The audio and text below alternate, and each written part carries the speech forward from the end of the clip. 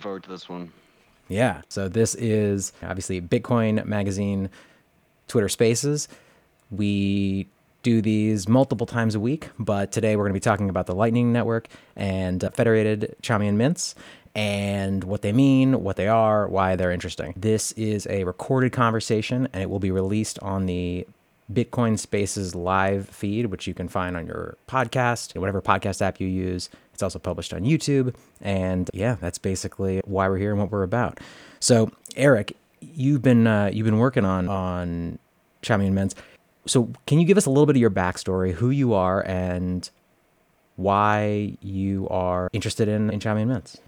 Okay, awesome. Yeah, my background is mostly in computer science, and as such, I had a keen interest in old eCash schemes. At university, I did a talk about all the development from the beginning in the 80s with Chaum's eCash schemes and right up to Bitcoin and all the amazing stuff like Lightning. And so that's how I got the idea of being able to integrate all these different ideas. Yeah, and so at some point I heard about Liquid and federations. And I was like, why don't we use the federation tech to implement these old eCash ideas that allow us to have perfect privacy on Bitcoin, or perfect privacy in an eCash scheme to improve Bitcoin. And that's where the idea came from. Very cool. Very cool. Casey, you want to go next? Yeah, sounds good. So I am a programmer, live in the Bay Area. I used to be briefly a Bitcoin core developer at Chaincode Labs a long time ago. And like Eric, I'm really interested in pre-Bitcoin forgotten knowledge. A lot of Bitcoiners don't really know about stuff like eCash and other weird systems that existed before Bitcoin. Often they were pretty centralized, but they have interesting properties. And my interest in Chaumian mints actually comes being concerned about Lightning Network usability for normies. I think it's likely that stuff like payment failures, difficulty in managing nodes, etc. I think there's going to be real usability challenges there, especially for just normal people.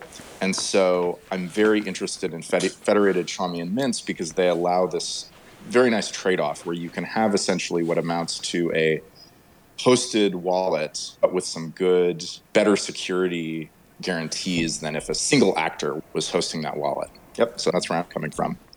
Love it. Love it. Rindell, do you want to, I'm assuming you want to stay completely anonymous, keep us all in the dark about who you are and what you're about? I'm a software engineer, at least that's what they say. I've worked a lot on, I'll call it cryptography engineering, so taking cryptographic primitives and building really big systems out of them. A lot of distributed systems work on really big systems.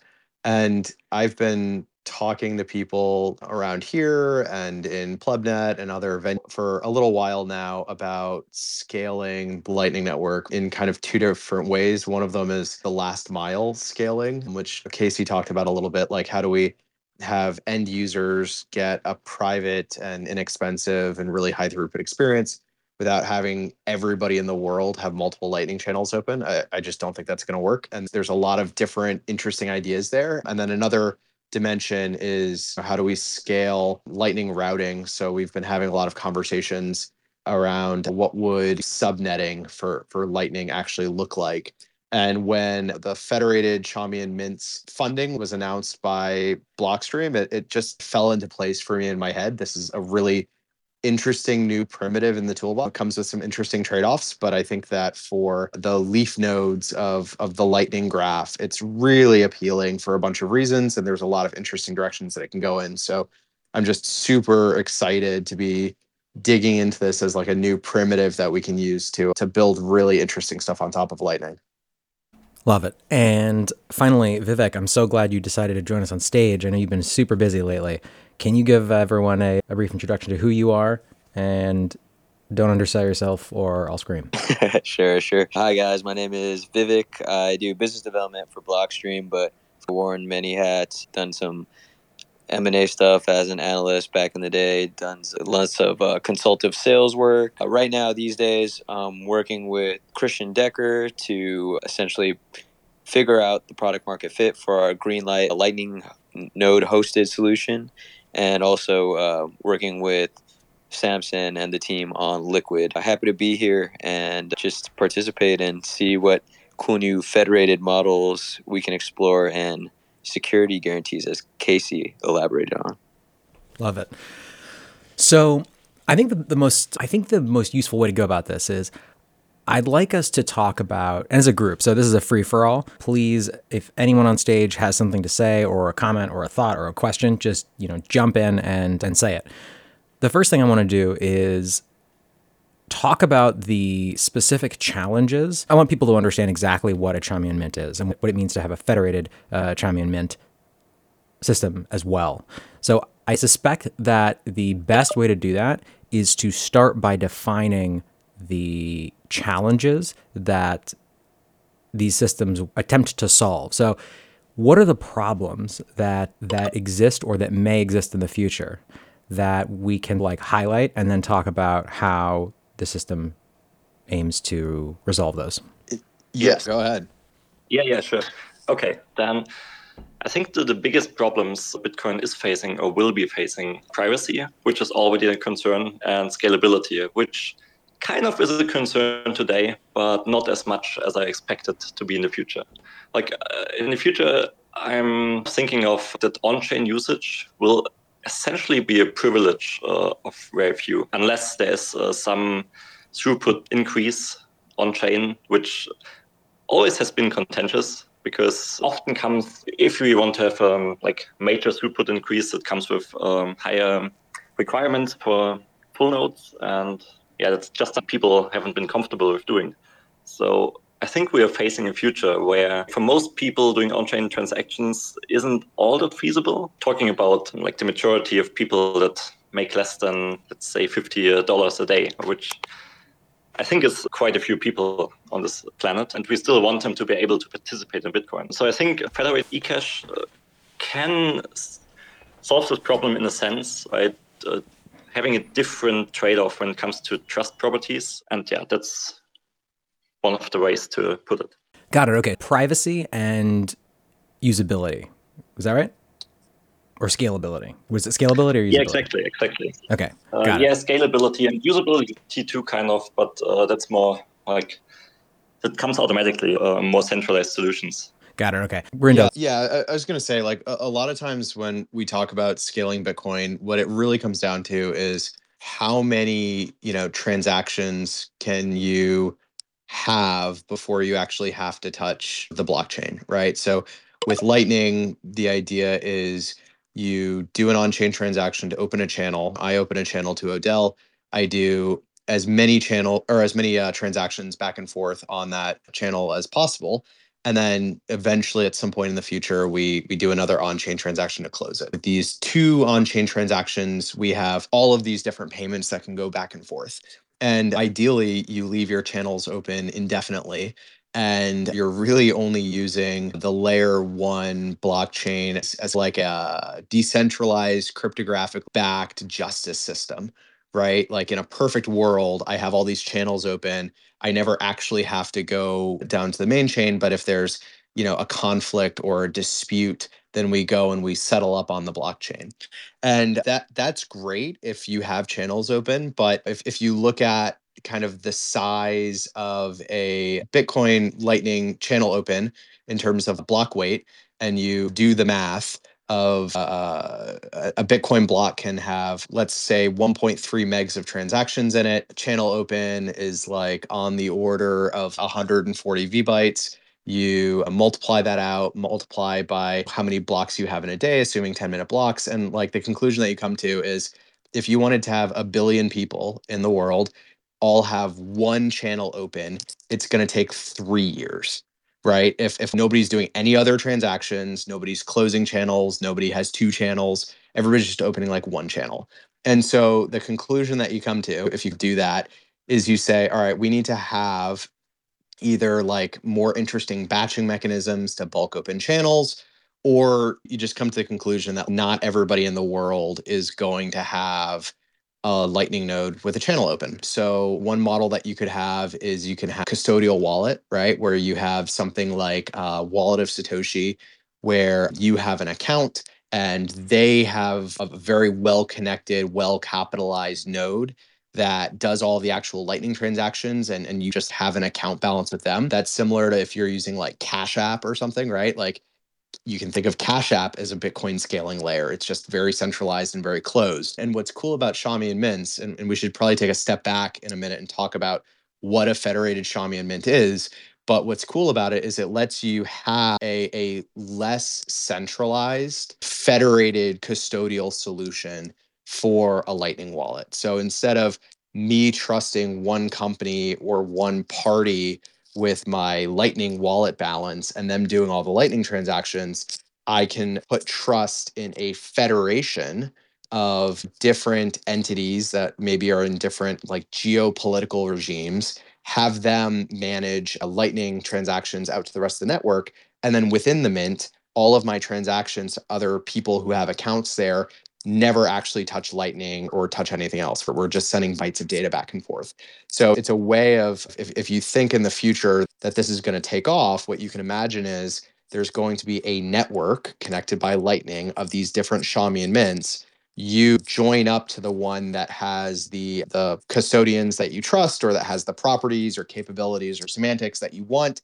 You have an account there. All of the transactions inside of that bank, if you will, are like fast, as private as they possibly could be, and very secure. And then when you need to move money between these mints, it's over Lightning. So that's the big picture. If this really takes off, you get like crazy good scalability, you get crazy good privacy, and you can still connect to Lightning without every person in the world needing a Lightning channel. Got it. Matt, you've been uncharacteristically quiet. Would you add anything to that or to the discussion so far?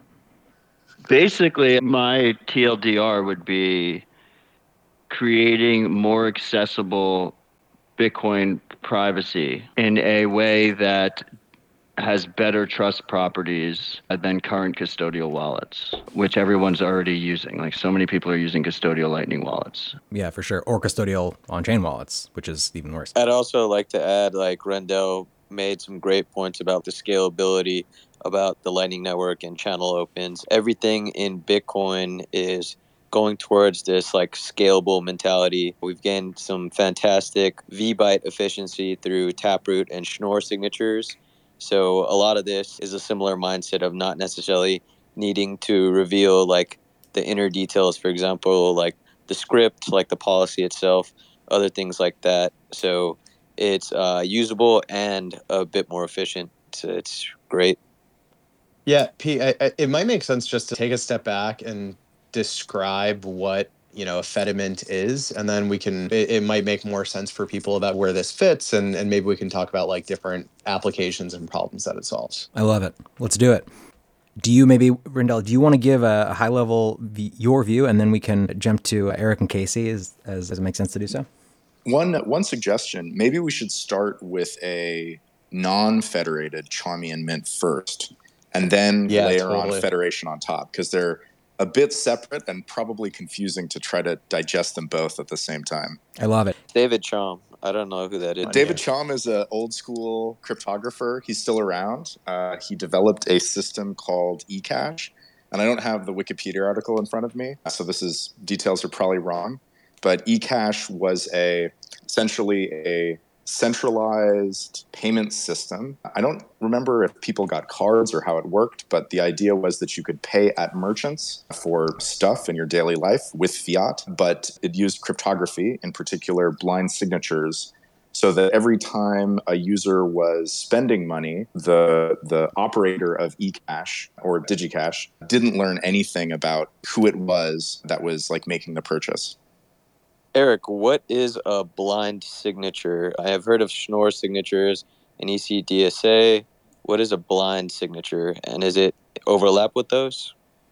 Yeah, basically a blind signature scheme is a signature scheme that allows the user to acquire a signature on a message without the signer ever learning this message. And normally this wouldn't sound too useful, because normally if you sign a message or a contract, in case of eCash, what you actually use it for is that each signature has the same value. Let's say each signature is worth $1. generate a bunch of random messages. And the only property that these messages need to have is they need to be unique. And you can essentially do this by drawing them randomly and having a big enough like a message space to draw from. And then you let the Xiaomi and Mint blind sign these random messages, give you back the blind signatures, you can unblind these signatures, and now you have like a bunch of just random messages with signatures attached. And each such pair, we can call them eCash tokens, for example, or I think we call them redeem receipts in our blog post. Each one is worth $1. So if I give the Xiaomi Mint $5 and 5 of such blinded messages, just random messages essentially, then I get 5 such tokens. And I can then spend them anonymously because the bank or the federated, the Xiaomi Mint never learn. If I can jump in really quick, when you're thinking about like cryptographic protocols, I think it's really helpful to think about an analogy just like using paper and just like physically passing things around. A good metaphor for blind signatures, and I didn't make this up, I'm stealing this from the CHOM paper, is if anybody remembers like carbon paper, right? So like you had 2 pieces of paper and you'd sign the top one and then you lift it up and underneath your signature is like transferred through because there's a layer of like graphite on the bottom of the first paper. So use that when like the utility guy comes to your house and like hooks up your gas and you sign a piece of paper and they like give you the bottom paper. That's like carbon paper. So imagine what Eric is talking about. Imagine that you have these carbon envelopes and there's like a slip inside of it. And so you have a serial number on a slip of paper and you seal that inside of an envelope and you hand it to the Xiaomi and Mint. And the Xiaomi and Mint doesn't know what the serial number is because it's inside this envelope. And they sign the envelope and then they hand it back to you. And you can tear the envelope open and pull out the piece of paper. And now... Oh, I think we lost him. I can continue that thought. Yeah, so go for it. The banks, you hand the bank this envelope, and inside of it is this little slip with the serial number, and the bank signs the outside of the envelope, essentially, and the bank's signature is transferred to the slip on the inside of the envelope with the serial number, but the bank can't see what that serial number is. So then, let's say this represents like a deposit of $1. So then you leave, and you come back later to the bank when you want to spend that dollar, and you present it with that signed serial number.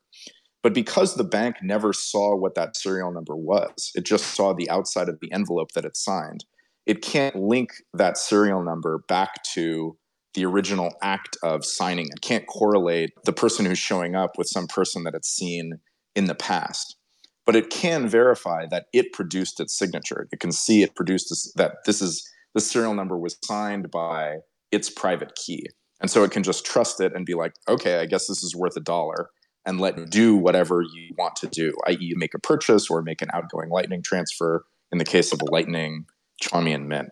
And that's a basic, you show up and you say you deposit money and it produces one of these blind signatures. You get the serial number, and then you show up later and say, hey, I want to do something with some money. And the bank isn't able to correlate those two events because it never saw the serial number that you're presenting later when it originally signed it. Got it. I haven't heard that before. That's a fantastic metaphor, analogy, whatever the right term is. Yeah, I love the idea of somebody showing up to what amounts to a bank and being like, hey, you don't know who I am, but check out this signature, like you made it so you can trust it. So do what I tell you to do with the amount of money that the signature covers. It's just great. Like customers show up, the bank has no idea who they are, but it's like, I guess I approved their deposit before, so this must be legit. And then they just do what the customer tells them to do. So, Casey, how did the eCash project end? Does that have anything to do with how the federated model is multiple banks and a bit more better off? So I think that I'm not super familiar with the history, but I think the original eCash implementation, which was called DigiCash, I think it just wasn't popular. It allowed individuals to make private payments, and I don't think that this was something that people really cared about. I don't think it was super popular. I think it did a trial with one bank somewhere in America, and I should really get the Wikipedia article in front of me so that I know what's going on. But I think it just wasn't popular, and it just faded into obscurity. Okay, so back. Yeah, like from what I gathered, like I wanted to get the reason too, because I'm writing a paper about this, and it seems like it's really benign. It's just like they ran out of money. They had some tests running, I think with Deutsche Bank actually, and they were experimenting with the Xiaomi eCash idea. But as you said, the interest wasn't there. And then also after 9/11, there were some new regulations about AML and KYC laws, and this all happened in parallel. The DigiCash just went bankrupt, while at the same time new legislation came into effect and made it completely impossible to ever run such a like Xiaomi Bank on a legal basis. The key change here is, for the first time, we have programmable money that is sound, that increases in purchasing power, that you can easily interact with. And one of the coolest parts about Eric's proposal is that it interacts directly with the Lightning Network. So it takes it a step further. Like, not only are you have this federated model so that the trust in the custodians, any individual custodian, is reduced, and you have privacy from the custodians so that the custodians can't see all of your transactions and your balances, but you can also directly interact with any other wallet on the Lightning Network seamlessly without any kind of regulatory approval with banks or anything like that.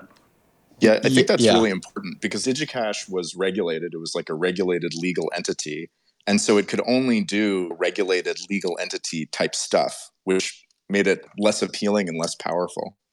Yeah, and I think like the portability that you get over the Lightning Network is also really cool, right? If I am in a federated mint that Odell and P and Eric are running, and then I decide that I want to move to a different mint, or I can move everything over Lightning, or I can be in multiple and interact with other services. And one of the things that I'm like really looking forward into the future about is having different mints have different policies around what capabilities they support, and you being able to just like pick and choose where you want to be spending your money on different things, and having that all interoperable over the Lightning Network is really amazing, right? Having one Chaumian Mint is cool. Having an internet of Chaumian Mints all connected by the Lightning Network is way cooler. Yo, what is going on, plebs? We're going to take a break from our programming to tell you about the resurrection of our print magazine, starting with the El Salvador issue. Starting this fall, Bitcoin Magazine will be available on newsstands nationwide and at retail stores such as Barnes & Noble. Don't want to get off your couch, though? No problem. You can also go to store.bitcoinmagazine.com. So skip the line and get each issue shipped directly to your front door with our annual subscription. I'm talking 4 issues a year that contain exclusive interviews and profiles with leading Bitcoiners, actionable insights on the state of the market, breaking news and cultural trends, along with powerful photos and artwork from the best artists in the world. Subscribe today and get 21% off using code podcast at checkout. That's PODCAST, podcast at checkout. The world of crypto can seem like the Wild West sometimes. Soaring highs, crashing lows, celebrity shills, and new coins popping up seemingly out of nowhere every day. Look, we get it, because we've been there before. At Bitcoin Magazine, we aim to filter out the noise and help newcomers concentrate on the signal. That's why we focus on Bitcoin only. Learning about Bitcoin may seem intimidating at first, but we've worked hard to break things down in a simple and digestible format that anyone can understand. Bitcoin Magazine has launched a free 21-day email course that teaches you about the fundamentals of Bitcoin. You'll receive one new lesson each day that covers a brand new topic as we guide you down the Bitcoin rabbit hole with quick and easy 3 to 5 minute reads. Not only do you get the free course, but everyone who completes the quiz at the end will earn some free Bitcoin. Start learning and earning Bitcoin today. Visit b.tc/21 days to enroll. Can I ask a clarifying question? So the description we gave earlier of the envelopes and the carbon copy, that was a description of blind signatures, or that was a description of how Chaumian mints work? That was a description of, so the envelope was blind signatures. Okay, great. Using that for money is Chaumian mints. Okay, Got it. That was where I was missing the connection. So can we just give like a high level summary of what a Chaumian mint is one more time for the audience? And then should we then transition into federated Chaumian mints? That sounds great. I would say that a Chaumian mint is essentially a bank that uses blind signatures to unlink deposits and spends. Okay. So if a Chaumian mint is a bank that uses blind signatures to unlink deposits and spends, as we've described. Actually, one more question before we go into that. Why would a bank in the current system want to do that? I'm so curious why. I think you said Deutsche Bank was experimenting with this. Why would they want to do that? Because that seems like it would be like against their interest. It makes sense. I think banks want to do a lot of things, and they want to have the best product possible for their customers, and they want to reduce their liability by knowing customers' balances and transactions and everything. But they're hamstrung by regulation, and they keep getting more and more hamstrung. PayPal is not really a bank, but they're like a neobank. PayPal doesn't want to block people's accounts. They don't want to lock people's accounts and stop people from using the product. They want as many people to use the product as possible. But they're forced and compelled to do under burdensome regulation. Yeah, totally. I think a great analogy here is like data storage, right? Like it's expected at this point that if you're using Dropbox, which you shouldn't be using, or iCloud, which you shouldn't be using, or whatever you're using, that they basically don't have access to your information. That's a selling point for a lot of these services. It's, oh yeah, no one in our company, it's fully encrypted, client side, no one in our company could even look at your data if they wanted to. And we're already seeing, like with iCloud, the announcement that they're supposedly scanning all of your iCloud photos now to keep everyone safe from child pornography. And the idea that we would hold data providers accountable for that information, I think would be surprising to most. But for some reason with banks, we just accept that, oh yeah, they have to have 100% insight into everything. And the idea that they can keep that totally private is something that everybody has just already, I don't want to say given up on, but acquiesced to. It's also the Chaumian mint model also just, it maps the analog system onto a digital system really cleanly, right? What you end up with these vouchers or these, tokens, they look like paper money, right? Like each one is a uniformly denominated bearer instrument that you can pass around between users and then deposit it at the bank, right? If you're trying to build an electronic cash system, it's a pretty natural way to model the problem. One of the reasons why, and I'm sure we're going to talk about the federated model in a minute, but one of the downsides with it is that it only works at your bank. And so there's a huge kind of centralization risk. Like the bank is a single point of failure, which I think is a big reason why Eric's work is so interesting. Sorry, that is an issue with non-federated. Yeah, with non-federated, with the old school one. If I'm trusting Deutsche Bank, then I'm trusting Deutsche Bank. Yep. Yeah, it's almost like wildcat banks from back in the day, where every bank had their own currency and they were interoperable only if the bank said that they were interoperable. Like the original Chaumian Mint's proposal was a trade-off. You had what was essentially perfect privacy, but it came at custodial risk. Yeah. And you didn't have the ability to seamlessly interact. This proposal mitigates the two main negatives, which is the custodial risk and the ability to actually transact outside of the mint. Said easily. Yeah, I think this interaction with other banks wasn't even that much of a problem. But the problem would have been, let's say, the US imposes some rules that US banks may only cooperate with other banks that know their customers. Then if you run a bank with Chaumian eCash, then you cannot interact with any of these banks. And that's how financial regulations are done these days. Many of them aren't even laws in all the countries where they apply, but it's just the most important banks of this world forcing this onto other banks in order for them to be able to actually send money between each other. So that's the power of Bitcoin, that you don't have to ask for permission that way. You just connect to a Lightning Network, and now everyone who runs a Lightning node or who is part of such a federated Chaumian bank can just interact with each other. No permissions needed. Love it. Okay, so let's transition to, so we've defined what a Chaumian mint is. Let's define what a federated Chaumian mint is. Yeah, like on the highest level of understanding, when we federate some entity, then we just split it up into n parts, of which up to a certain number that's called f may be malicious without the functionality of the entire system breaking down. Like, for example, we have this with federated sidechains like Liquid. Oh, sorry. I was just going to repeat that. You said, Eric, would you say that a good, I don't know if it's an analogy, but for Bitcoiners, is instead of just a single sig custodian, you have basically a multi-sig custodian. You're spreading out the risk. Imagine you have a 2 of 3 multi-sig wallet.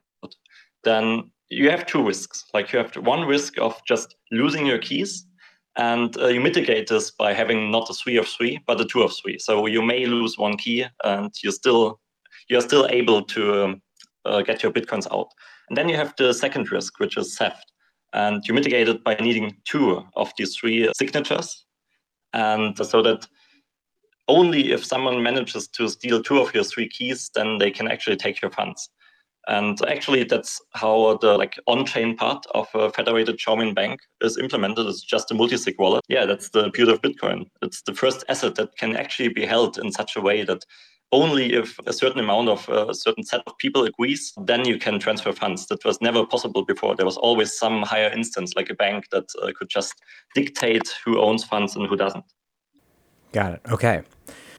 So let's talk about how one implements, or what how does one get from a Chaumian mint to a federated Chaumian mint?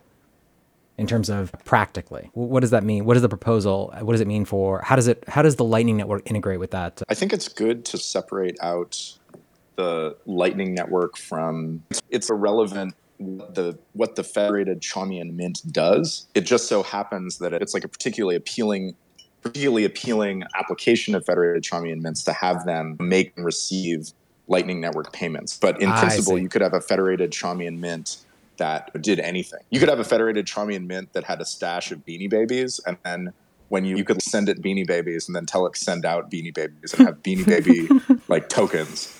So it's like a very general technology. But in the Lightning Network case, the federated Chaumian mint would be making and receiving payments. But the actual federation itself is something I don't know very much about, so I'll let somebody else take those details. So just to be clear, and I love the analogy of Beanie Babies. We should do that just because it would be hilarious. Federated Chaumian mints that the only thing you can exchange is Beanie Babies.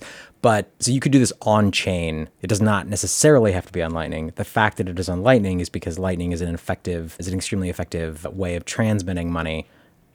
Or value. The way that I would frame it, right, is imagine you have a Bitcoin federated Chaumian mint, right? So there's Chaumian mint where I show up to it and I hand it some Bitcoin, and it hands me a bunch of these vouchers or tokens that represent well-defined denominations of Bitcoin.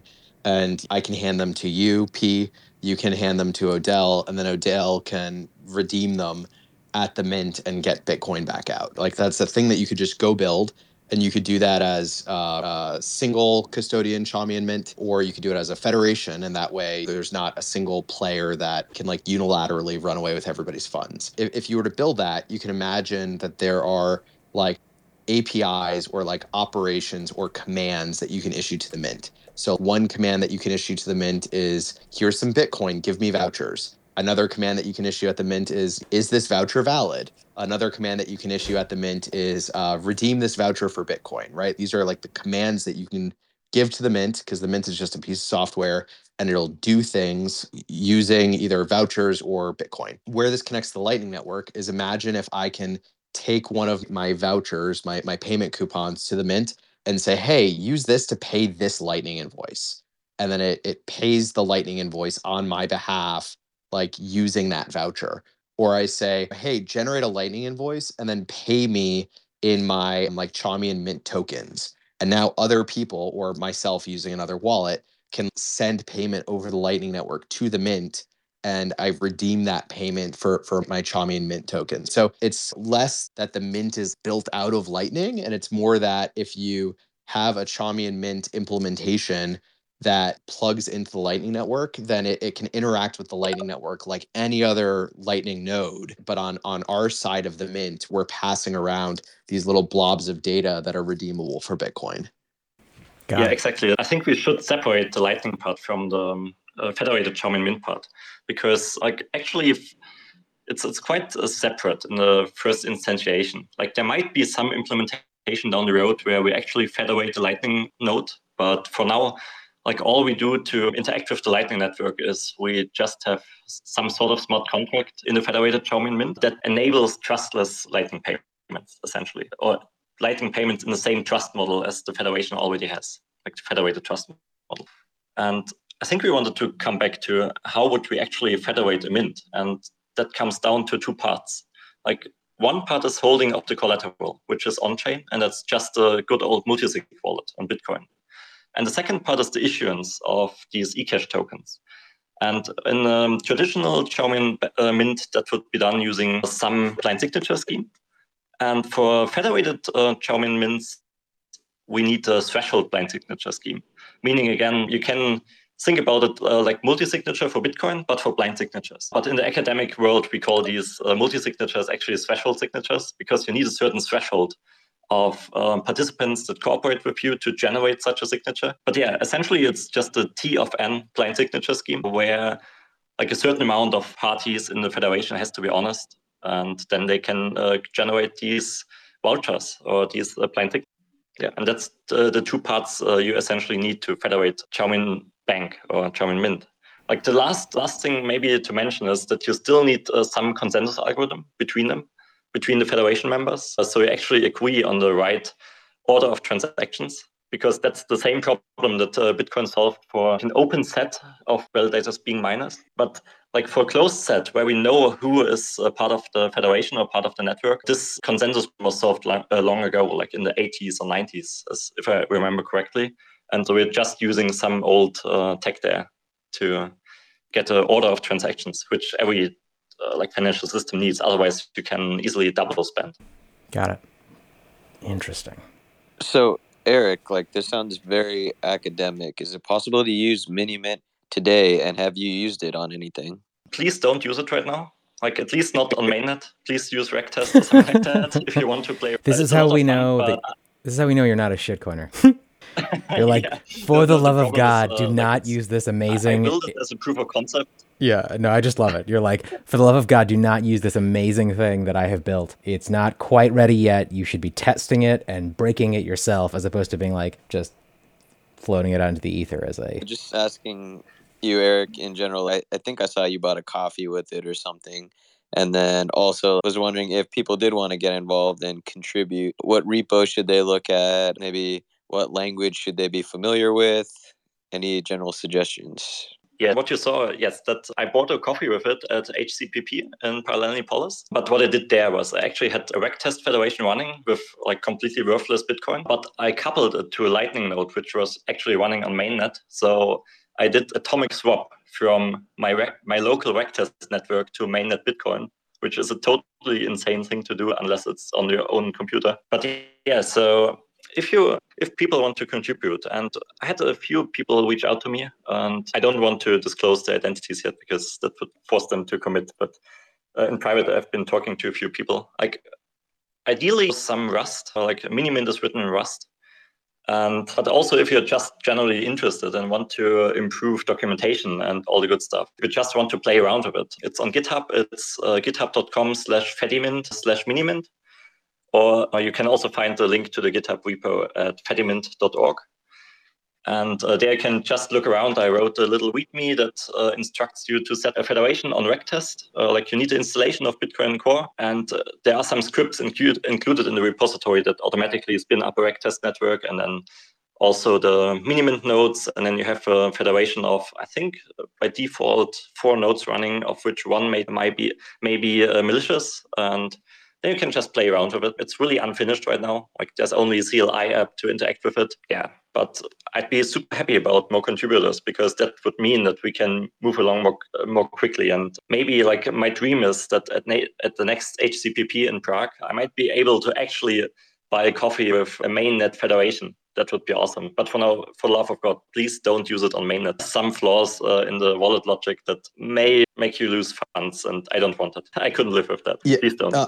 Yeah, just quick observation. So Redchest, for people who don't know, you can run a Bitcoin node in what's called Redchest mode, where it just sets up like a private little Bitcoin network and you can mine blocks at will. It's really great for testing. They're completely worthless because it's just like blocks that you mine at will on your own laptop. I think it's funny that because you atomic swapped that to the Lightning Network, Redchest running on your laptop is more valuable than half the shit coins that are on Coinbase right now. So good job for that. Other quick point, you mentioned Rust is an awesome language. If folks are looking at contributing to the Bitcoin ecosystem and are looking for a new language to learn, a lot of Bitcoin projects are popping up in Rust right now. Minimint, which we're talking about, if you follow like Sapio, that's all in Rust. There's some cool stuff happening with LDK and Rust Lightning. Learning Rust will let you contribute to a lot of projects that are like up and coming in the Bitcoin ecosystem. And then to Eric's point about, there you go. And then to Eric's point about there's like obvious things that are wrong. Like he's done an amazing job working on it so far. There's some stuff that's just like low hanging fruit that if you're a Rust developer, you can jump in and work on. If you've done Tokyo networking before, just adding like retries, the networking code and that kind of thing, there's like lots of opportunity to get involved and help out with the project. Yeah, definitely. And one thing, like the people from Summer of Bitcoin reached out to me. So if you are like a student at university and want to get into Bitcoin development, then I will be preparing some project proposals for Summer of Bitcoin, and then you could apply for the 2022 version of it.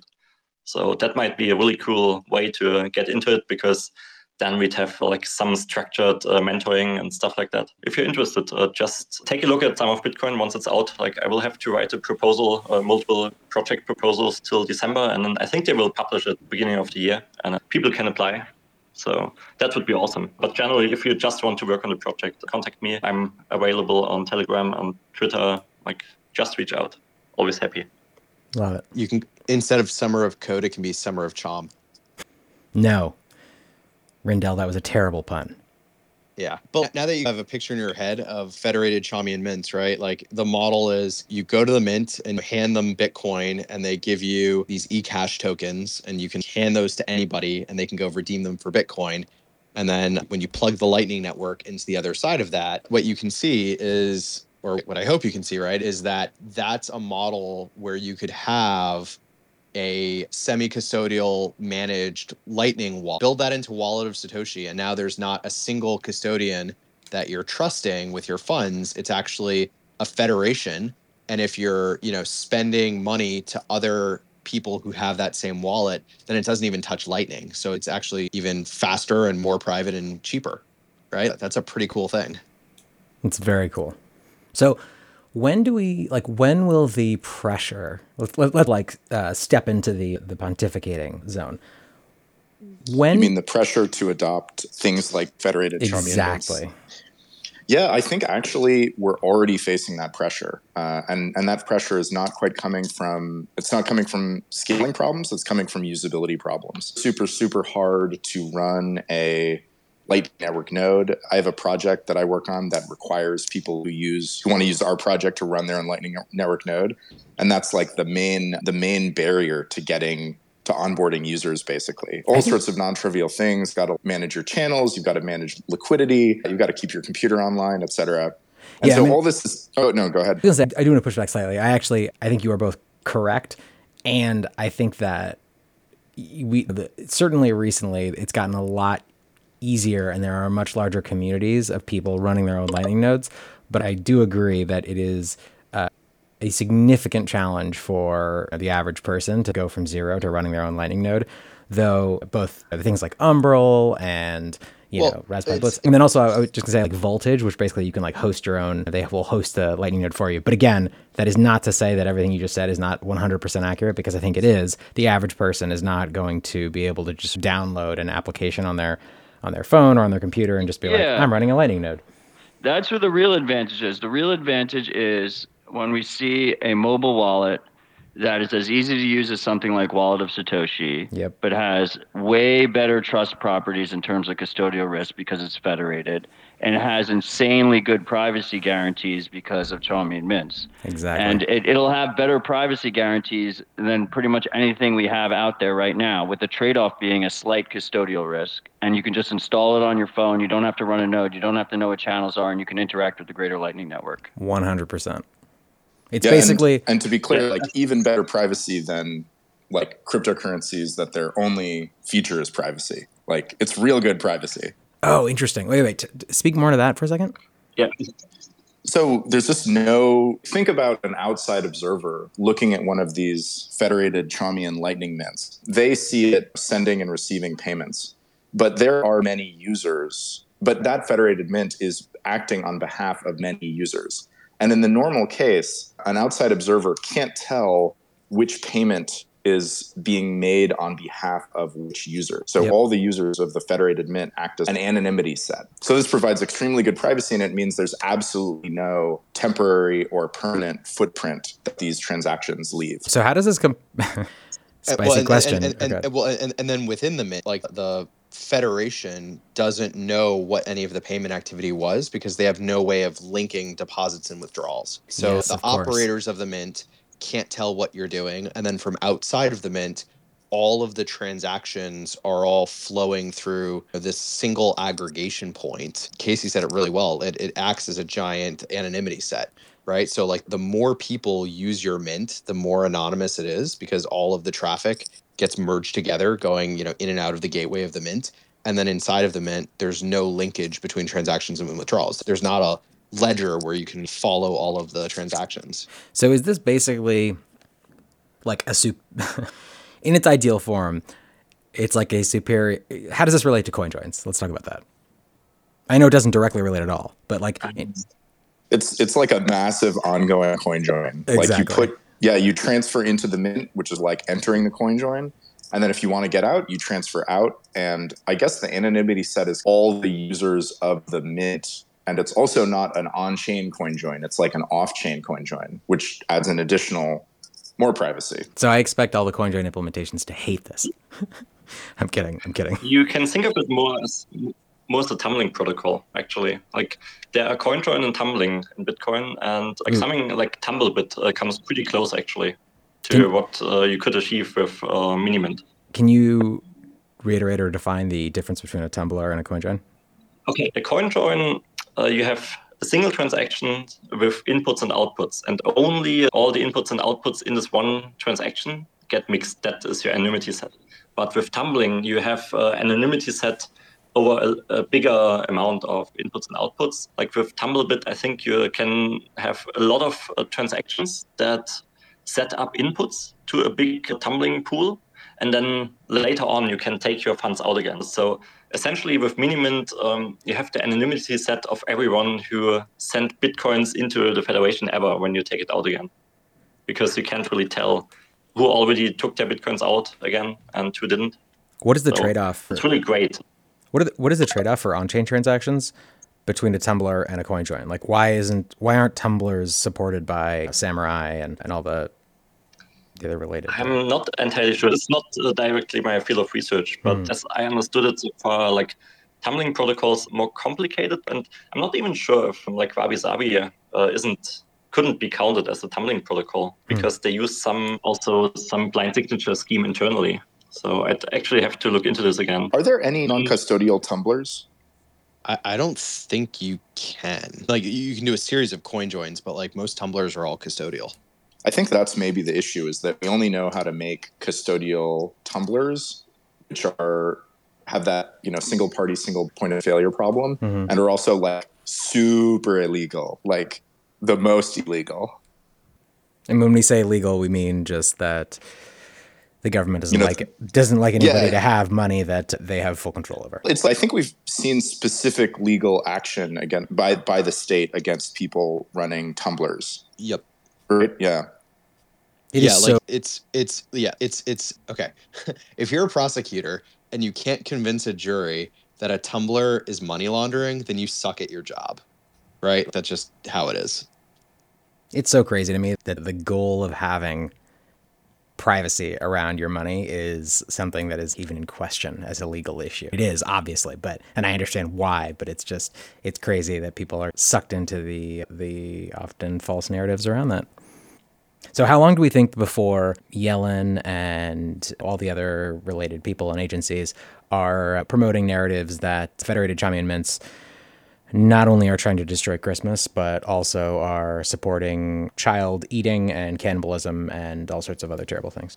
Honestly, just on that like very specific question, I think we might be good. They don't even really understand how Bitcoin works. Like they don't demonstrate understanding of very simplest concepts. So like having somebody go like up on, I don't know, in front of Congress or whatever and being like Federated Chaumian Lightning Mints are a threat to, I don't know. I've been consistently surprised by how uncoordinated and uninformed state actors are. Like they haven't really done anything meaningful against Bitcoin except for some like a sort of unfavorable tax treatment by the IRS. And very specifically against like on-chain transactions and Bitcoin developers and miners and stuff like that. So I don't know. It'd be surprising to me if they got their act together. Although I guess if a Federated Chaumian Lightning Mint was super popular, then yeah, maybe we would start getting some heat. That's definitely the biggest risk with a proposal like this, federations in general, especially if they're offering privacy, it becomes a regulatory target. What's really promising to me about this proposal is that you can see it appears that Eric intends to do, and Blockstream with their funding to him intends to do it in an open source way, a free and open source way. The fact that we could have many such federations doing this, and they could be located around the world in different places, competing with each other and interacting with each other, makes it way more difficult for that kind of regulatory attack to happen. But I would caution against being too cocky in terms of if it's very public, if it's being done by very obvious regulatory targets that have they're all based in the same country, stuff like that, they could get hit. Yeah, I agree. As soon as this becomes a significant thing. The great thing about federations, though, is that you don't have to trust the people running the Federated Chaumian Bank fully. Like, you just have to trust them that they won't conspire against you. And that, in my opinion, allows for pseudonymous federations. Like, just imagine we have a bunch of Twitternymous that have a reputation they care about, and they come together to form such a federation. And who should be prosecuted? Nobody knows who they are. Like, you can't prosecute a Twitternym. That's just not possible if they do their OPSEC correctly. So I think even if there was a crackdown, like the federated part would make it still feasible to run such a federation. Especially since if you like only take down one of the nodes, then the federation still runs. You did nothing. Yeah, they can just make it. Yeah, I was just gonna say, as long as not a signing quorum of your federation all get pinched at the same time, like the federation still operates. And if you start to lose trust in your federation, like maybe your federation people start tweeting crazy shitcoinery, then because this is all connected over the Lightning node, your exit cost is really low. Like that's one of the things that really jumped out to me about having these things be connected over Lightning is that your switching cost is incredibly low. I think another interesting, like stepping away from the resistance to nation state story for a minute, another thing that's just really interesting about this model, because it's just software that a couple people have to come together to run together, I think it opens up a lot of really interesting scenarios for community banking. That could be community banking at like a geographic level or within like your social group. So if we wanted to say on PlebNet, a bunch of plebs get together and run a Federated Chaumian Mint, and people on PlebNet want to use it or not, like that's great. I live in a town where I'm trying to get some of my local small businesses to take Lightning.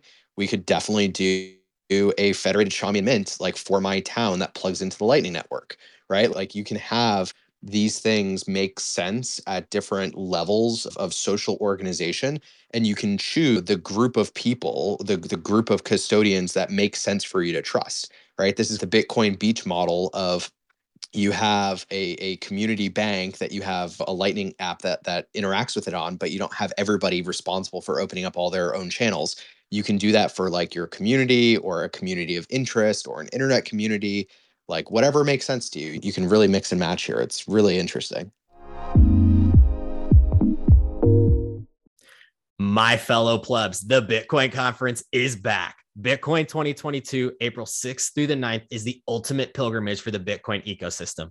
The Bitcoin conference is the biggest event in all of Bitcoin and cryptocurrencies. We're leveling up and making this bigger and better than ever. I'm talking straight to the moon with the 4-day long festival in the heart of Miami at the Miami Beach Convention Center. This has something for everyone. Whether you're a high-powered Bitcoin entrepreneur, a core developer, or a Bitcoin newbie, Bitcoin 2022 is the ultimate place for you to be with your people and celebrate and learn about the Bitcoin culture. So make sure to go to b.tc/conference to lock in your official tickets and use promo code Satoshi for 10% off. You want more off? Pay in Bitcoin and you'll receive $100 off general admission and $1,000 off Whale Pass. Those are stackable. So go to b.tc/conference and attend the best conference in Bitcoin history.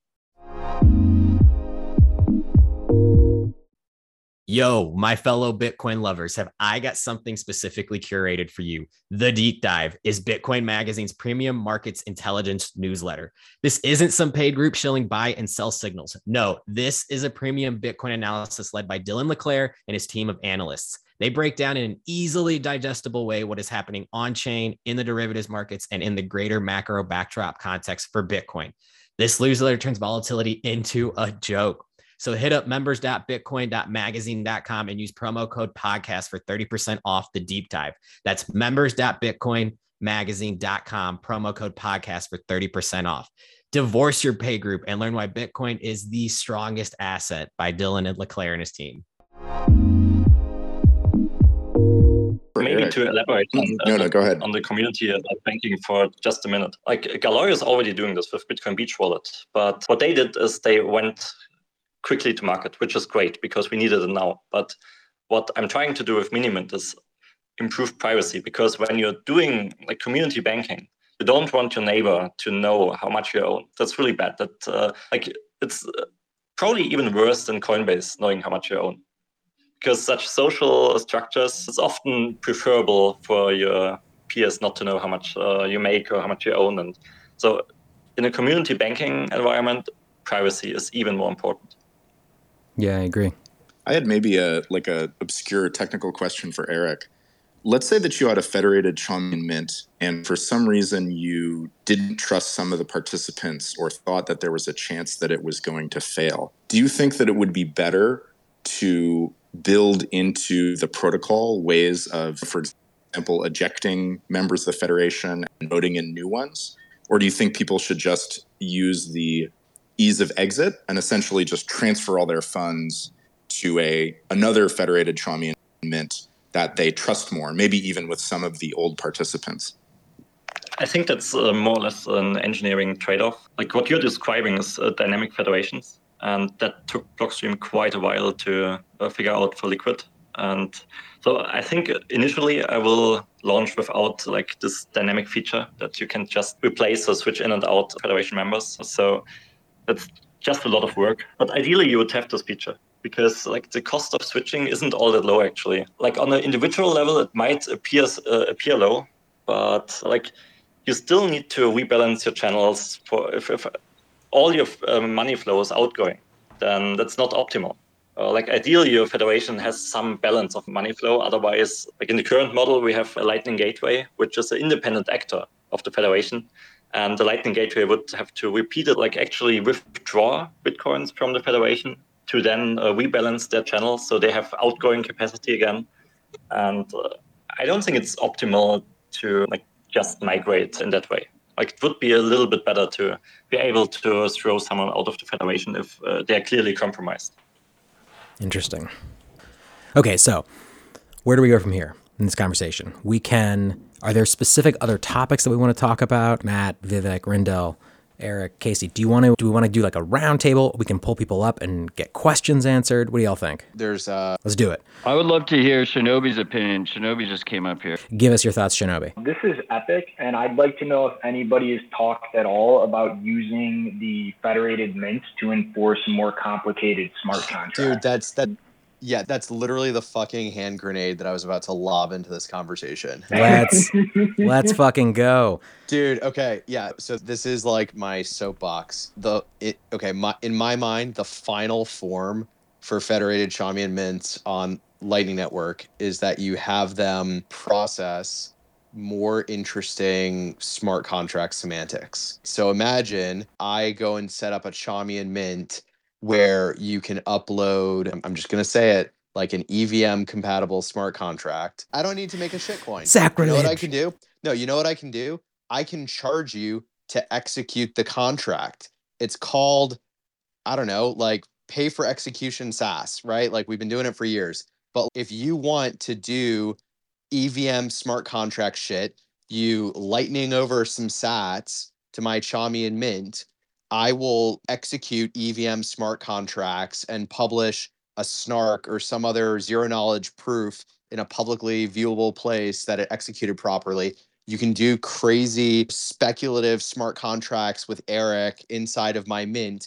And then when you decide that you want to do like crazy other smart contracts that only Shinobi's mint supports, you lightning over there and you do it. So we can have this network of these little islands that have different smart contract semantics that have different trade-offs or different guarantees or different semantics.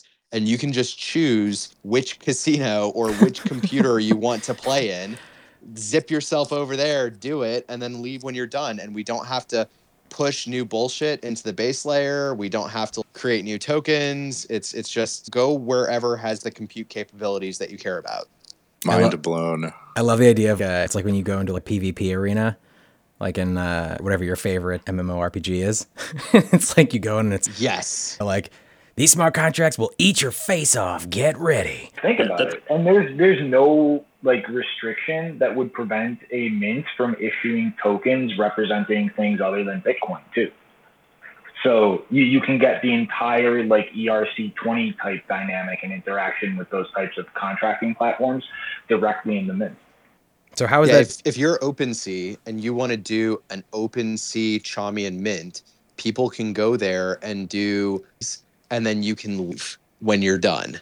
And OpenSea has no control. And you can use single-use seals, Rindell, for something representing an NFT instead of just a Chaumian token. So that single-use seal is actually universally portable to all the different mints out there. It's not just a token issued solely by that mint's authority. Wait, but I understand the premise, but how would that be?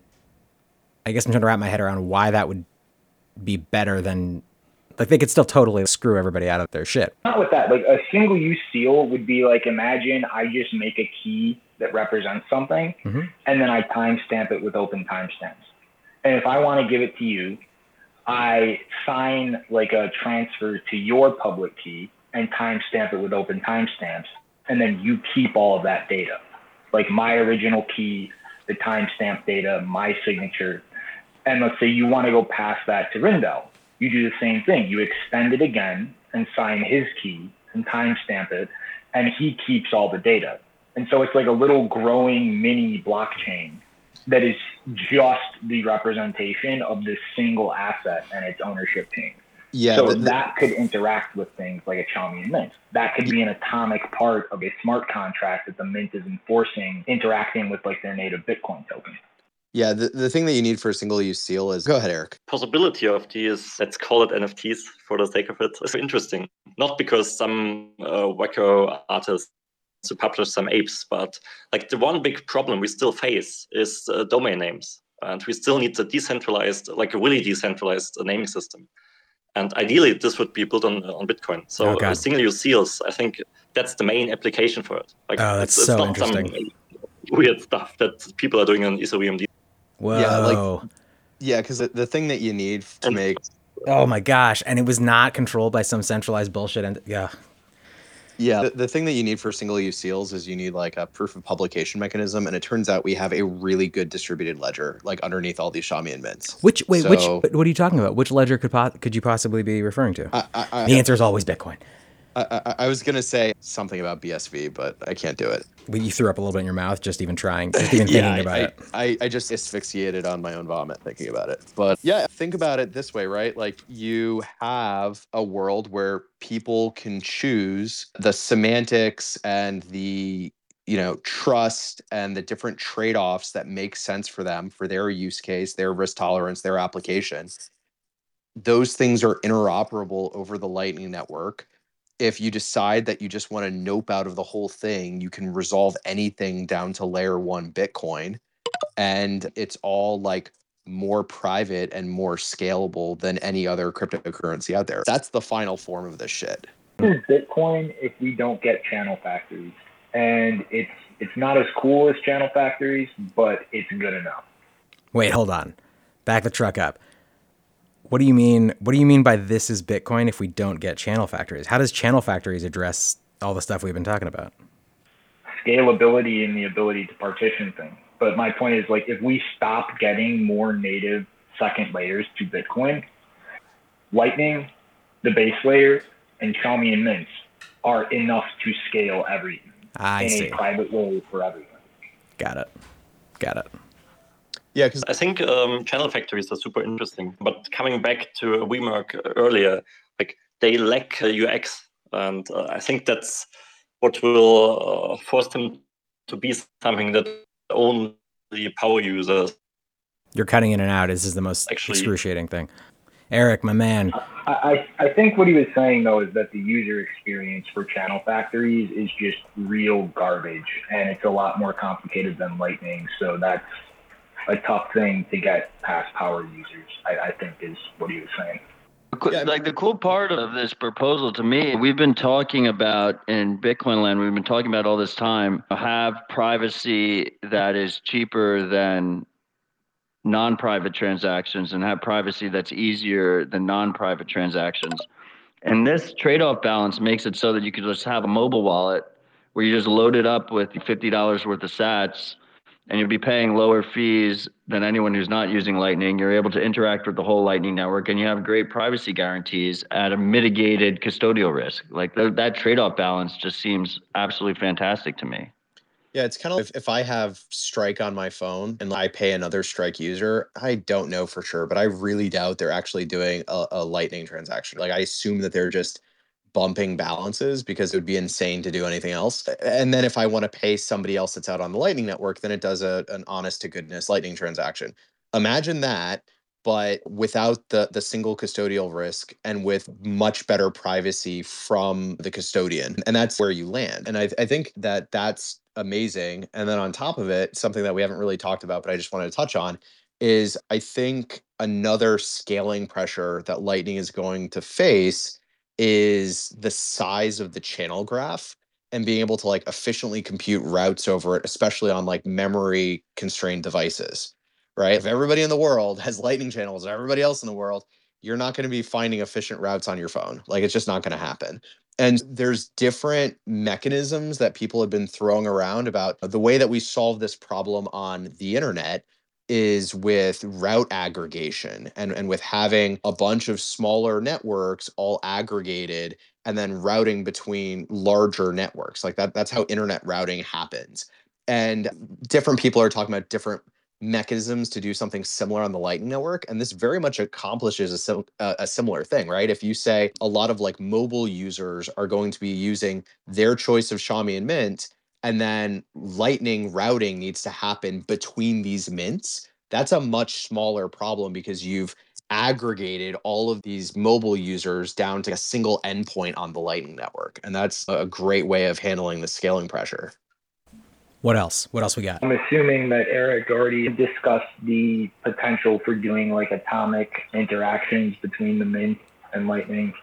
So that either finishes. He's a genius. He figured out someone to sell some reg test Bitcoin to atomically and buy a coffee. We're not even joking, Chanel. Yeah, I convinced myself to do this, so I don't know. Strictly speaking, it was a true statement. That's Still had to pay. Yes. Yeah, one thing I was quite sad about is seeing darknet markets like switching to other platforms. And I think we really, as a Bitcoin community, need to figure out how to make Bitcoin good enough for them. Because Once I hear from one of my friends that they bought drugs on a darknet market with Minimint, then that's when I know I've won. That's what we want to achieve. Make it good enough and easy enough to achieve good privacy for people to use it for whatever they want. No questions asked. I could not, but Shinobi does I not think agree. that honestly, no, I don't disagree. That would be awesome. I just think that a lot of that whole dynamic really just comes down to that a lot of darknet market operators are frankly morons. A bunch of those marketplaces are just like copy paste PHP scripts that get passed around. There's not a lot of actual sound original engineering. And you just have a bunch of people, from my perspective, who are clownishly just like, we keep getting busted because we use Bitcoin like morons, instead of looking at things like the Lightning Network. So like that, in my mind, that comes down to people doing things like that are frankly idiots, and they need to be better educated on different ways that they can use Bitcoin more privately. I think, though, that I totally agree with you. I think most of the people that are in those situations are not availing themselves of the available information. But I think that we succeed when this is undeniable, right? When the technology just is self-evident and doesn't require someone has to be willfully ignoring the reality in order for them to not use these things. I don't think it's as simple as just it has to be possible. We have quite some latency here. I think especially when we're talking about users of darknet markets, we can't expect them to know how to use Bitcoin privately. And nowadays, like with Lightning, it's really complicated. Setting up a Lightning node and taking care that your UTXOs that you use for that tumbled or like CoinJoin, it's just really complicated. And I think someone who is stoned half of the day can't really do it. And I really hope that Minimint will be able to support such users and not make them fuck up. That's how we actually get people to use privacy, and not by making it complicated. It has to be super simple and stupid, so that even someone on his third joint can just use it. Otherwise, it won't work. Well, I hear what you're saying, but in the context of darknet market, I don't think the purchaser really needs to be crazy secure and private. Like, you got a decent light wallet that's not like Phoenix and doing like trampoline routing. Like, it's the merchants and the people receiving payments and selling things that really need to know how to handle their privacy, because they're the ones that law enforcement is going after. The cops don't care that you bought a bag of weed on that. Yeah, it's kind of, there was that ad campaign where it's like Geico, so easy a caveman can do it. I think what Eric is saying is we need to have privacy preserving Bitcoin so easy that a dumbass who's cargo culting PHP code off of Stack Overflow can do it. Like, Lightning isn't there. For better or worse, that is not running a Lightning node. That's fair enough.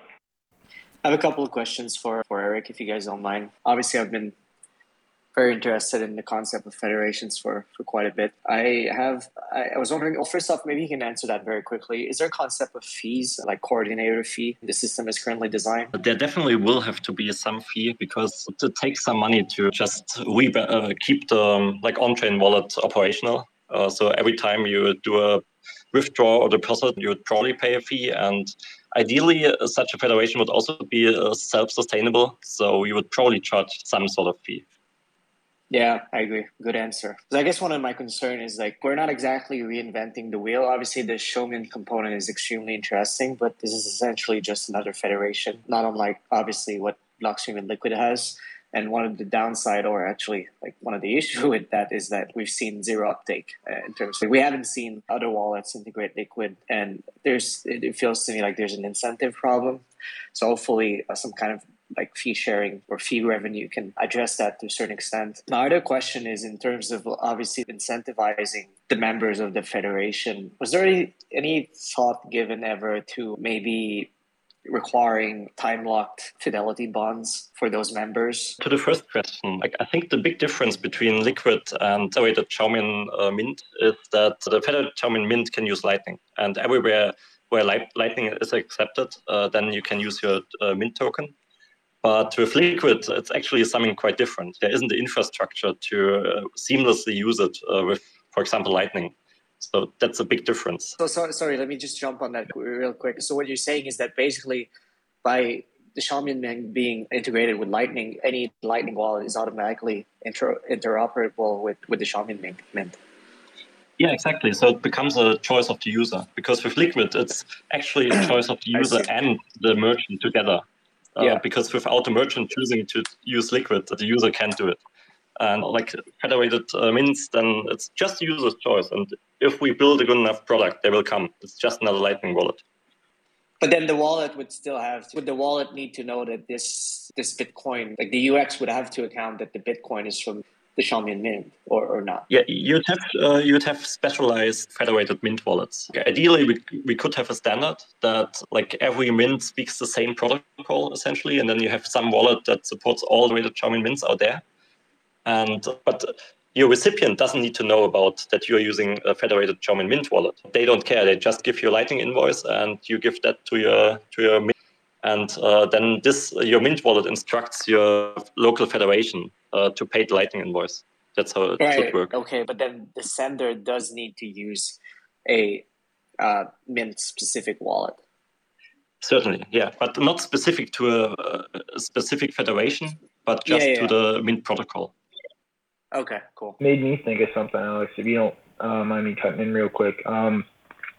Like, have you considered at all, Eric, support for pseudonymous accounts, just so that you have a kind of safer way for users to hold long-term balances in the event of a key rotation, so that the Mint spend table doesn't just keep growing to infinity? Yeah, definitely. Like the accounts thing is a natural addition, because I'm already using smart contractable accounts, like what you were discussing. I already need smart contracts in the federation to integrate Lightning. So it's just a natural next step to enable users to have accounts with arbitrary smart contract capability, like not just some Lightning integration special smart contract. And that would allow certain interesting things, like you could think about the Xiaomi eCash as your spending account, your checking account, and the pseudonymous account inside the federation, which might be locked by 2 of 3 multisig or just some conventional key script. That's your saving account. And because with the Xiaomi eCash, you have the problem, you can't really back it up, because with every spend, your set of coins you own changes, and it would be really cumbersome to always back them up. So currently, I'm thinking that if you lose your wallet or if you lose your phone, you lose the eCash inside it. But if you have this checking account, which is just like a pseudonymous account locked by some sort of script, that you can keep. That's easy to back up. You just need to back up a private key, which we all know how to do by now. So that's definitely planned. And a second interesting thought I got from discussing this with Obi, that the federation, in the federated trust model, you can easily have oracles, because like the federation members, you trust them anyway. So why not let them act as oracles? And that would allow you to build a smart contract for these accounts that says if someone convinces enough federation members that, for example, you died, then your legal hire can get access to these funds. Like he was thinking about like non-technical communities that don't really know how to do inheritance on Bitcoin or stuff like that. And there, this might actually be a good way to implement it. Just if you have community banking, why not use your like social structure of your community to also ensure that like you can inherit properly without needing a lot of technical knowledge about it. I'm going to wind us down. We're currently over time, and I want to be respectful of everybody's time. Is there anything that we want to close out on or touch on before we wind down and go around and give a... Eric, did you tell us when we should expect a mobile wallet on available for Android at least? No, not really, because I can't really give anything, but my like dream is to have it ready for next HCP. You told me 72 next October. You told me 72 hours before the call. Time is of the essence, yeah, Eric. Right. Let's get to it. Yeah, like currently there's still a lot of work to be done on the back end, so the front end has been quite neglected. But if we get people that are interested in front end stuff, go ahead and please. So the correct response to that question is patches welcome. Yeah, so everyone in the audience, This is an incredibly important and interesting technology that we're talking about here. There is, and people are always like, oh man, I don't know how to get involved in Bitcoin as a software engineer or as a human. This is a call to action. Reach out to Eric. If you're a software engineer and you want to get involved with sound money and the technology that's going to drive the future, this is your chance. Hit up Eric. If you have time for a really quick question. Go for it, Neski. Yeah, thanks for the invite. Congrats on Taproot. So question is that, is there such a thing as a typical lifetime of a Xiaomi Mint token, or is it really depends on the... That would be defined by the Federation, because I think someone, I don't remember who was it, maybe Shinobi, mentioned that like you have this list of spent tokens and that just keeps growing. So in most implementations, you say after some time, you invalidate old tokens that are signed with old keys and you force people to roll over their funds into a new key set, just get them reissued with new keys.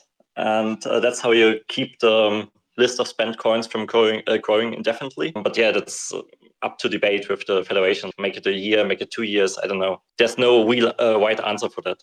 But there might be some lifetime to these tokens. Okay, got it, thanks. Real quick, Fidelity bonds. I don't know if it makes sense because to actually incentivize good behavior, they need to be quite big. That would make such a federation less capital efficient. Like your cost of capital would go way up. And like maybe one thing they would be good for is to incentivize people to actually stay online. And if they go offline, then you could have a penalty. Like that wouldn't be a Fidelity bond, but you could have some amount that they need to deposit, and in case they're offline, then that goes to a common fund and gets redistributed.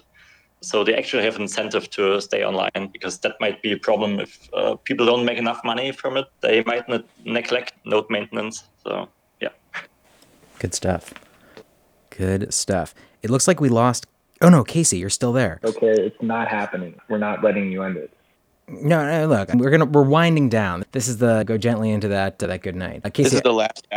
the last two, please. No, Casey, is there anything that you want to speak to, shill, jump in here about anything we've been talking about so far, or anything else that you're working on? Yeah, I don't know. I guess I'll just shill the project I'm working on. It's called Agora. It lets you sell shit online for Lightning Network. Yes. You just put your data on a server, and then you can sell it. It's like really simple. Like you just be like, hey, you want to buy this PDF? It'll be like 1,000 sats.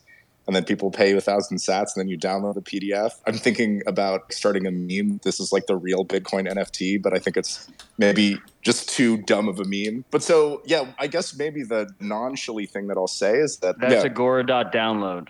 That's right. That is correctly. It is Agora.download, and it is also github.com/agora-org/Agora. Yeah. Thanks for the shilling tips, bro. Yeah. But yeah. Federation soon. 2 weeks, 72 hours, definitely. But I guess like I thought, which is that I think we should be watching Lightning Network usability and doing all we can to both make it more usable and to get users onto less centralized services. And I think maybe a little bit of pessimism is good in the sense of not just assuming every problem with Lightning Network usability will just be solved and fall into place. I think there's a lot of tricky stuff there, and we should be keeping an eye on it. That's what I'll leave everybody with. I love it. Matt, is there anything you want to shill, speak to, mention? I just wanted to thank Eric. I'm super excited about your project, and I was just fucking around with the timeline. I'm willing to wait, and I'm looking forward to it. Yeah. This has been an amazing conversation, Eric. Also, thank you so much for joining. Casey, thank you so much for joining. I posted Casey's blog post at the top in the Nest, which you should all check out. It's a really good, like, very high-level overview of some of the stuff we've been talking about and what federated Xiaomi mints are and why they're awesome. Follow both of them. This is definitely one of the more exciting things that is happening in Bitcoin, in my opinion, at the moment. I think there's everybody's excited about Taproot, which is fucking awesome and really exciting, but there's also these sort of like unsung heroes that are also working on this stuff and writing about it, and it's part of the future. I also am, of course, going to shill the conference. If you do not already have a ticket for Bitcoin 2022, it is going to be absolutely incredible. Matt and I are working very closely on the open source stage. There's going to be discussions like this one, other topics, more that you should definitely partake in. It's also going to be a spectacle. Me and P have only disagreed on one thing so far. That's true. That's true. And I will die on that hill, which is I argue that Cold Card is the thing that is the coolest part of the CoinKite lineup. And Matt Odell argues that it is OpenDime. And we have come to blows on it several times. Hey, so P, you skipped me when it came to shilling things. I just assume that since your face changes every other day and your name is Rindal, that you would not want to shill something. But I apologize profoundly and profusely. Give us your shill. So here's a shill. Everybody, if you are excited about things happening in the Bitcoin ecosystem, or if you're not excited about things happening in the Bitcoin ecosystem, you can contribute. There's lots of awesome open source projects like Minimint or Bitcoin Core or your favorite wallet software. And all of them are looking for more contributions. They're all looking for people to test things, work on documentation, submit patches. So you can go and get involved. Every open source project that's out, not every, many open source projects that are out there are very excited to have new people come and help. You can go and ask, what's a good bug for me to work on? And people will not only give you a good bug that's like easy and straightforward to figure out, but they'll work with you on how to fix it and learn the code base. Or if you want to write better documentation, they'll help you get a test environment set up. Like, having maintained open source projects before, if somebody shows up and wants to help, a lot of open source maintainers will bend over backwards to make sure that you have a good kind of onboarding experience, because contributions are what make the world go round. If you want to learn Rust to work on Minimint or Sapio or LDK or any of these other projects, just Google the Rust book. It's really high quality, easy to read. Highly recommend it. It doesn't really matter what your level of experience is. There's some way that you can contribute to open source. Absolutely. And I'll go even further, which is you do not actually have to be a software engineer in order to contribute massively to open source projects. The thing that is in the most finite supply is people who are interested and willing to write documentation or to proofread documentation. So if you want to get deeply involved and be someone who, is a force multiplier, and you are willing to figure out how these projects work or how to run your own Minimint or any of the other projects that you might be involved in, go, and if you don't have to be a software engineer, go read through the documentation, go take a tutorial on how to submit a GitHub pull request, and you can absolutely be a contributor to even Bitcoin Core and all these other projects, and your contributions will be worshipped and appreciated forever, because documentation is the last thing that most software engineers write, and many projects today have no documentation or broken documentation because there's just not enough time. On that note, one other thing I forgot to say, if you don't have a ticket and you want to buy one for Bitcoin 2022, code Have Fun Staying Poor, that is, the actual promo code is HFSP, will save you 10% on your ticket. Go forth. Adios. Thanks a lot for having me. And if anyone wants to meet me, I'm at Adopting Bitcoin currently, so just come by and say hi. So, cheers. All right. Thanks again, guys.